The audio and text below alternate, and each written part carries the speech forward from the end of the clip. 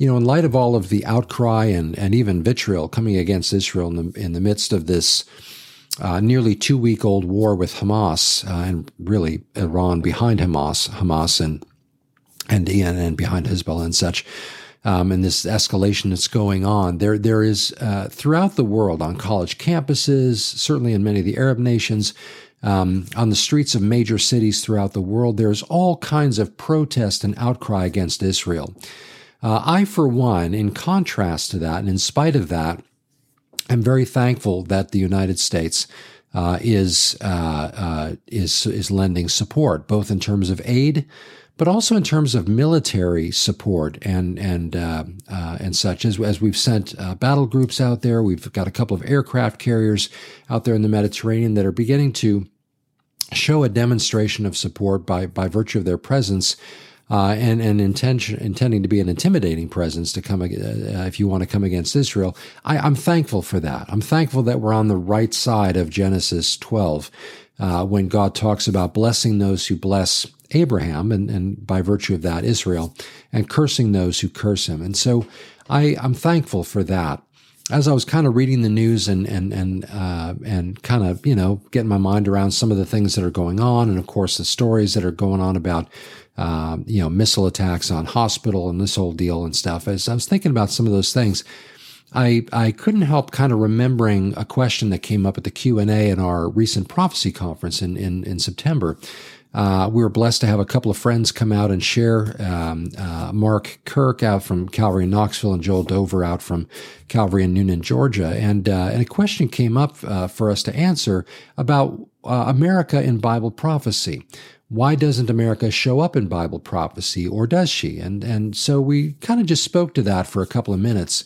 And I really appreciated some of the input that Mark and Joel had shared on that. Mark mentioned how lots of nations aren't mentioned in Bible prophecy, but the ones that are mentioned because of their relation with Israel.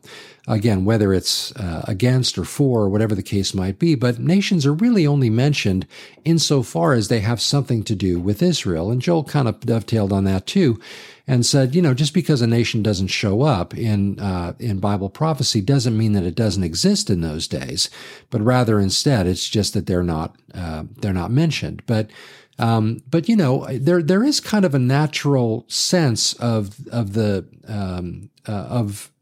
wondering about America in regard to Bible prophecy. Now, I will say on the one hand, sometimes that is because we do in the States and in the West, but certainly in the States, tend to have kind of an egocentric approach to Bible understanding and Bible prophecy. When it comes to understanding Scripture, we often sort of bring Western eyes to an Eastern, a Middle Eastern context. And so sometimes we miss things in Scripture, or we understand them incorrectly because we are coming from a very different context, which is why when we study Scripture, it's important to study it as best as we possibly can through the lens of those to whom it was written at the time and in the place and such. And so that's one thing. But there's also just sort of a natural sense of that. And I'm not trying to cast aspersions really or anything or that, but sometimes we can bring a certain level of self-importance to our understanding of Bible prophecy. Well, certainly the United States must play some part. After all, we're a superpower and all of that. Now, having said that, let me just say this and kind of turn the corner on this a little bit. The question of the United States in Bible prophecy does have a certain amount of legitimacy to it, and here's why. And here's really the only reason why I would say why. When it comes to Israel as the focal point of Bible prophecy, and by the way, that's an important key to understanding Bible prophecy, is that Israel is a focal point, if not the focal point, of last days prophecy. And when we understand that, it clears up a lot of misunderstandings. We want to be very careful not to insert the church into the place of Israel in the last days.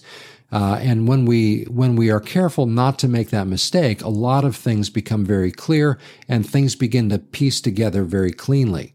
But when it comes to and therefore, because Israel is the centerpiece of Bible prophecy, there is a natural question that does arise that since the United States, as a superpower, is an ally of Israel, the question naturally would come up in places like Ezekiel 38 and 39. When these nations that are mentioned come against her, how is it that the United States wouldn't come to the aid of her ally in the Middle East? Having the kind of capability and such that we have, why would we not come to the aid of our friend Israel in the Middle East when these nations mentioned in Ezekiel 38 come against her? The question arises, is it because we don't exist? Is it because we've been neutralized? Or what happens? Or are we even in the picture at all?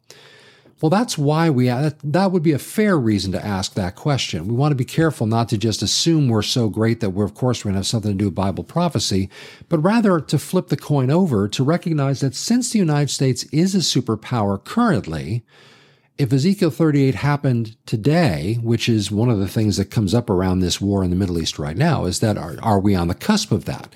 Well, if we are, and if the United States is sending ships into the Mediterranean there to help defend Israel, how is it that we don't seem to appear in that scenario? Well, there's a couple of ways that I'd like to approach that, and I guess I'll start by looking at Ezekiel 38, verse 13, which may be the only place in Scripture where the United States could be in view. And the jury is not completely sold on this necessarily. There is some debate about this, but let me read the passage and then just take a second. In verse 13 of chapter 38 of Ezekiel, it says, Sheba and Dedan, or as we know them today, as we know the people that are mentioned here, this area that is spoken about is actually today Saudi Arabia. The merchants of Tarshish and all their young lions will say to you, have you come to take plunder? Have you gathered your army to take spoil, or to carry away silver and gold, to take away livestock and goods, to take great plunder? Again, the nations mentioned here in regard to this passage would be Saudi Arabia, and then there's mention of Tarshish and her young lions. Varying translations might say, and all of her villages. In other words, those places that she is responsible for populating. Offspring of those, or an extension of those in Tarshish. And so the question comes up, who's Tarshish? Well, the majority of Bible interpreters and prophecy people that at least I'm familiar with, maybe I shouldn't just be so loose about that, but it would seem that the majority of, from my understanding, would see Tarshish today as being known as England or Britain. Now, one of the things lending weight to that is the description of Tarshish in chapter 27 of Ezekiel, where there's lots of mention of doing of merchants on the sea and all of that kind of thing. And there are other reasons why people come to that conclusion. Another contender for Tarshish might be Spain. And so there, again, that's why I say the jury's not completely settled on this. But by and large, and I hold the view that this is probably speaking of Tarshish based on the description that is given of her elsewhere. So if that's true, then the young lions or the extensions of Tarshish would include nations like the United States or Australia or other colonized parts of the world that are around today. And so, but really predominantly we would think of the United States and Australia when we think about that. So the question comes up, well, if this is the United States, it does not appear. When you read the passage in its entirety, you realize that Saudi Arabia and whoever Tarshish and her young lions are don't seem to be participating in the conflict that is taking place as these nations come against Israel, but rather they're kind of on the side, just sort of speaking against what's going on, but not really lending any real meaningful support for Israel in terms of standing with her, even though they're not necessarily coming against her. So they're kind of on the sidelines. Well, the question naturally arises then, how is that the case? Why would we, if we are in fact, Israel's, greatest Western ally and we're this superpower, why don't we come to her aid? Now, there can be any number of reasons for this. We don't necessarily know what the answer is, but chances are that if we are in fact in view in Ezekiel 38:13, and we are on the sidelines, even though it wouldn't make sense for us to be so, it might be that we're on the verge of finding that out. There is mention of Iran getting more directly involved, and there are conflicting reports about whether our president said that we will come to Israel's aid militarily if Iran does come against Israel directly, or whether he didn't say that we will. There is some sort of saying yes, and there's some denial of that right now. So I'm waiting to see what that ultimately ends up being. But there's also a lot of discussion about a call to those in the Arab nations to ultimately rise against Jewish influences, both in Israel but also in the United States. It's not unusual to hear the leadership in Iran call for the death of Israel and of the United States in that. So we don't know what ultimately might be in store down the road in terms of, maybe attacks within the United States for our support. There's a lot of talk about that about that kind of thing in the news right now. So we don't know. It might be that it's because of a military strike in some sense, or who knows. I'm very hopeful that nothing like that happens within our borders, but we can't rule out the possibility that something like that could happen. On another possibility, it could very well be economically that we're not able to support Israel militarily. We don't have the means to sustain any kind of meaningful support for them militarily. It could be because our economy is being run into the ground. It could be because recruitment rates in the military are way down. There could be all kinds of reasons like that. That basically emerge as a reality in undermining our capacity to get involved. It could be because the sentiment among the people in the United States becomes so strong against Israel that we don't have the support in Congress to necessarily make the kinds of choices that would lend support to Israel in that way, to stand with her against her enemies. There could be any number of reasons how this unfolds. But we do want to recognize that on the one hand, God will bless those that bless Israel, but he will curse those that curse her. In other words, if we don't stand with Israel, we find ourselves on the wrong side of Genesis chapter 12. And we don't want to be in that place. Our sense of military might or anything like that is really irrelevant to God. He can bring down 180,000 Syrians with one angel. Certainly, if his plans and purposes include us being sidelined, then we will be sidelined. One other place, though, and this is kind of where I'll begin to wrap this up a little bit. One other place where all of the nations of the world outside of Israel are mentioned in a general sense is in Revelation 11:15, where it says that the kingdoms of this world have become the kingdom of our Lord and of his Christ. Now that speaks of the day that ultimately when Armageddon comes and the world gathers together against Israel, but ultimately then turns against Christ at his return in Revelation 19.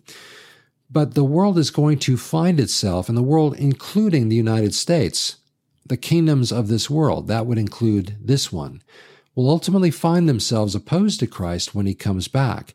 There will be those within nations from all around the world that have not bought into the lie, have not followed Antichrist, have not taken the mark of the beast, have rejected all those things, and individually or in some small collections of believers together, they will be excluded from the judgment that is about to come upon those people, as we see again in Revelation 19 when Christ returns and he casts the Antichrist and the false prophet into the lake of fire, passing right by the great white throne judgment. They are immediately cast into the lake of fire, and everybody else who stood with them is killed by the sword that proceeds from his mouth. Literally by his word, he puts them down, and this ultimate resistance against them comes to an end, and then ushers in the millennial kingdom.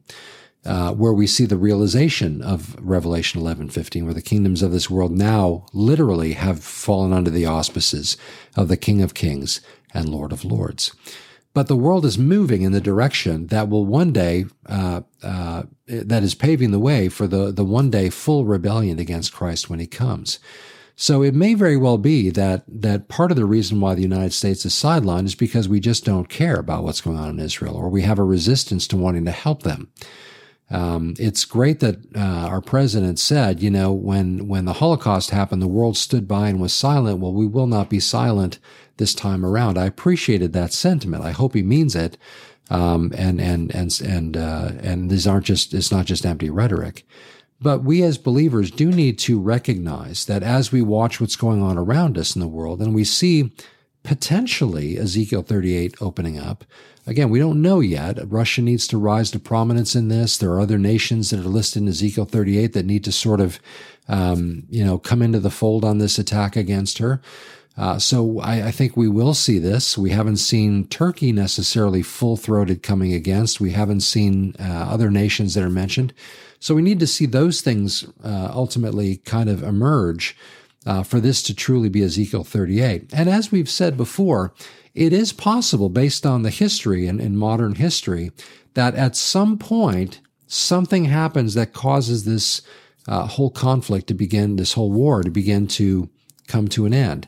The rhetoric right now, or the comments that are being made right now from Netanyahu and Israel, is that this is going to be a long war. From Hamas and Iran, the idea is that this is just the beginning. So there doesn't appear to be any reason to think this war will end soon. But history has shown there's, again, kind of a rising and falling of these tensions. So we don't know for sure. But I will say, and I share this feeling along with many. I remember I was just sharing this morning with some friends that or was it maybe yesterday? Yeah, it was last night actually, I think, that a newscaster in Israel who's been covering the Middle East for 20 years kind of made the point that this feels different than any other time in the past that he had served there as a correspondent. And I think that really encapsulates the feeling that many have about this. This does feel different. That's no barometer for sure. There's no certainty in that things are going to go a certain way. But at some point, we need to recognize that if it's not this time, then it will be sometime. But it could be this time that things escalate and they don't de-escalate. Of course, it's always important to watch the other elements around the world that are going on as far as the move toward globalism and that. These things, I think, are all going to be connected into opening up the ongoing fulfilling of God's last days, His word in regard to the last days. And so we want to pay attention. We don't want to be aloof. We don't want to act like we can't understand what's going on. We don't know for sure that this is Ezekiel 38 yet. But if the rest of the scenario that is spoken of in Ezekiel's prophecy begins to coalesce, then we have very good reason to think that this could be. So watch. Again, don't be ignorant of these things. Be reading your Bible, be paying attention to what's going on around us, and watch and see. But why doesn't America show up in Bible prophecy? We might, if this passage in Ezekiel 38:13 pertains to us, if we're in view as one of these young lions, then that would be the one place where we do show up with some sense of clarity. But again, the larger question really revolves around, will we be on the side of those that bless Israel, or will we be on the side of those that curse Israel? If we're going to be in Bible prophecy, we want to be on the right side of that equation for as long as we can be. So pray for the peace of Jerusalem and keep watching what's going on. So with that said, I'll invite you to share any thoughts or comments in our YouTube channel in the comments section. Or if you like, I've mentioned a couple times now recently that we're starting to utilize Telegram a little more, actually much more frequently. So if you want to look up Parsons Pad Podcast on Telegram, you can subscribe there as well. And we post articles, not just these videos, but we also post lots and lots of articles having to do with not just the conflict, the war in Israel right now, but also things having to do with globalism and central bank digital currencies and the World Economic Forum and all these different things that are helping to paint the picture of the days that we're living in. So I invite you to do that as well. But I always appreciate you watching or listening. It means a lot that we would be able to spend some time together considering some of these things. But let me just encourage you first and foremost, the thing you want to spend the largest amount of time in is cultivating your relationship with Jesus. That comes through studying the Bible, both in terms of devotional time or study time. It involves spending time in prayer. It involves spending time in fellowship with like-minded believers who are excited about seeing the Lord, encouraging one another as discussions of eschatology should do. At least twice in 1 Thessalonians, there's mention of eschatological topics, and then Paul's saying, encourage one another with these things, as you're also doing. So we want to be encouraging one another. And even in Hebrews chapter 10, there is this mention of of not forsaking the fellowship of the saints, but gathering together and provoking one another to good love and good works and such as you see the day approaching. Right? There's always within the believer this sense that the time is coming. Peter in 2 Peter chapter 3, since we are looking forward to a new heavens and a new earth, what manner of living should we be conducting ourselves in and such? And so there's always built within the Christian this hope and this knowledge that things are going to one day ultimately wrap up and we'll be with the Lord. Now, of course, that does create a tension, right? I mean, the idea of the pain and the suffering and the bloodshed that takes place as these things do unfold is in fact a necessary reality among fallen men in ultimately moving the world in the direction that God said we're going.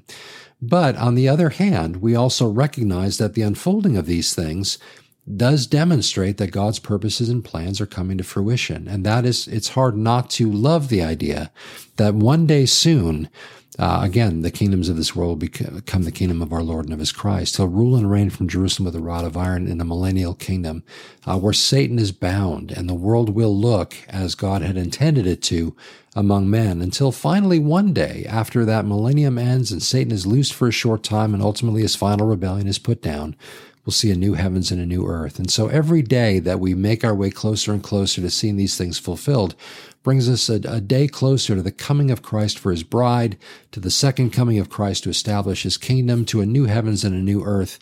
A believer has this hope we have this hope within ourselves.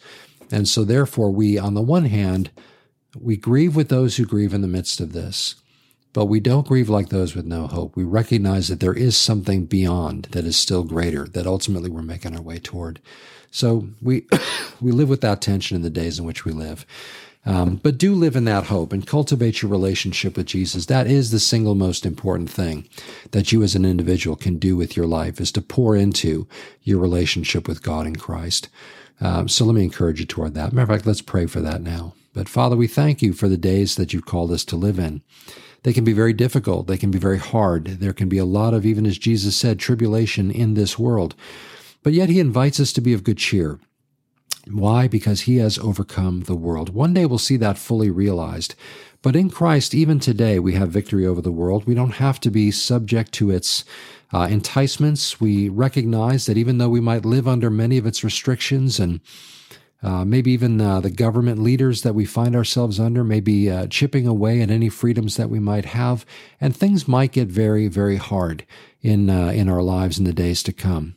Certainly we were not promised a bed of roses in the Christian life, but rather instead we were promised a hope that is yet future, but will one day for certain be realized. Our hope is not one that we're unsure of, but it is a certain, sure hope, because it is rooted in the promises that you have given, and you've even spelled out in advance where we're going. So thank you for the confidence that brings, and the strength and courage it gives us to face the days in which we live. So in the midst of this, Father, we would pray that you would drive us, motivate us, encourage us, prod us in every imaginable way to delve deeply into our relationship with you in Christ.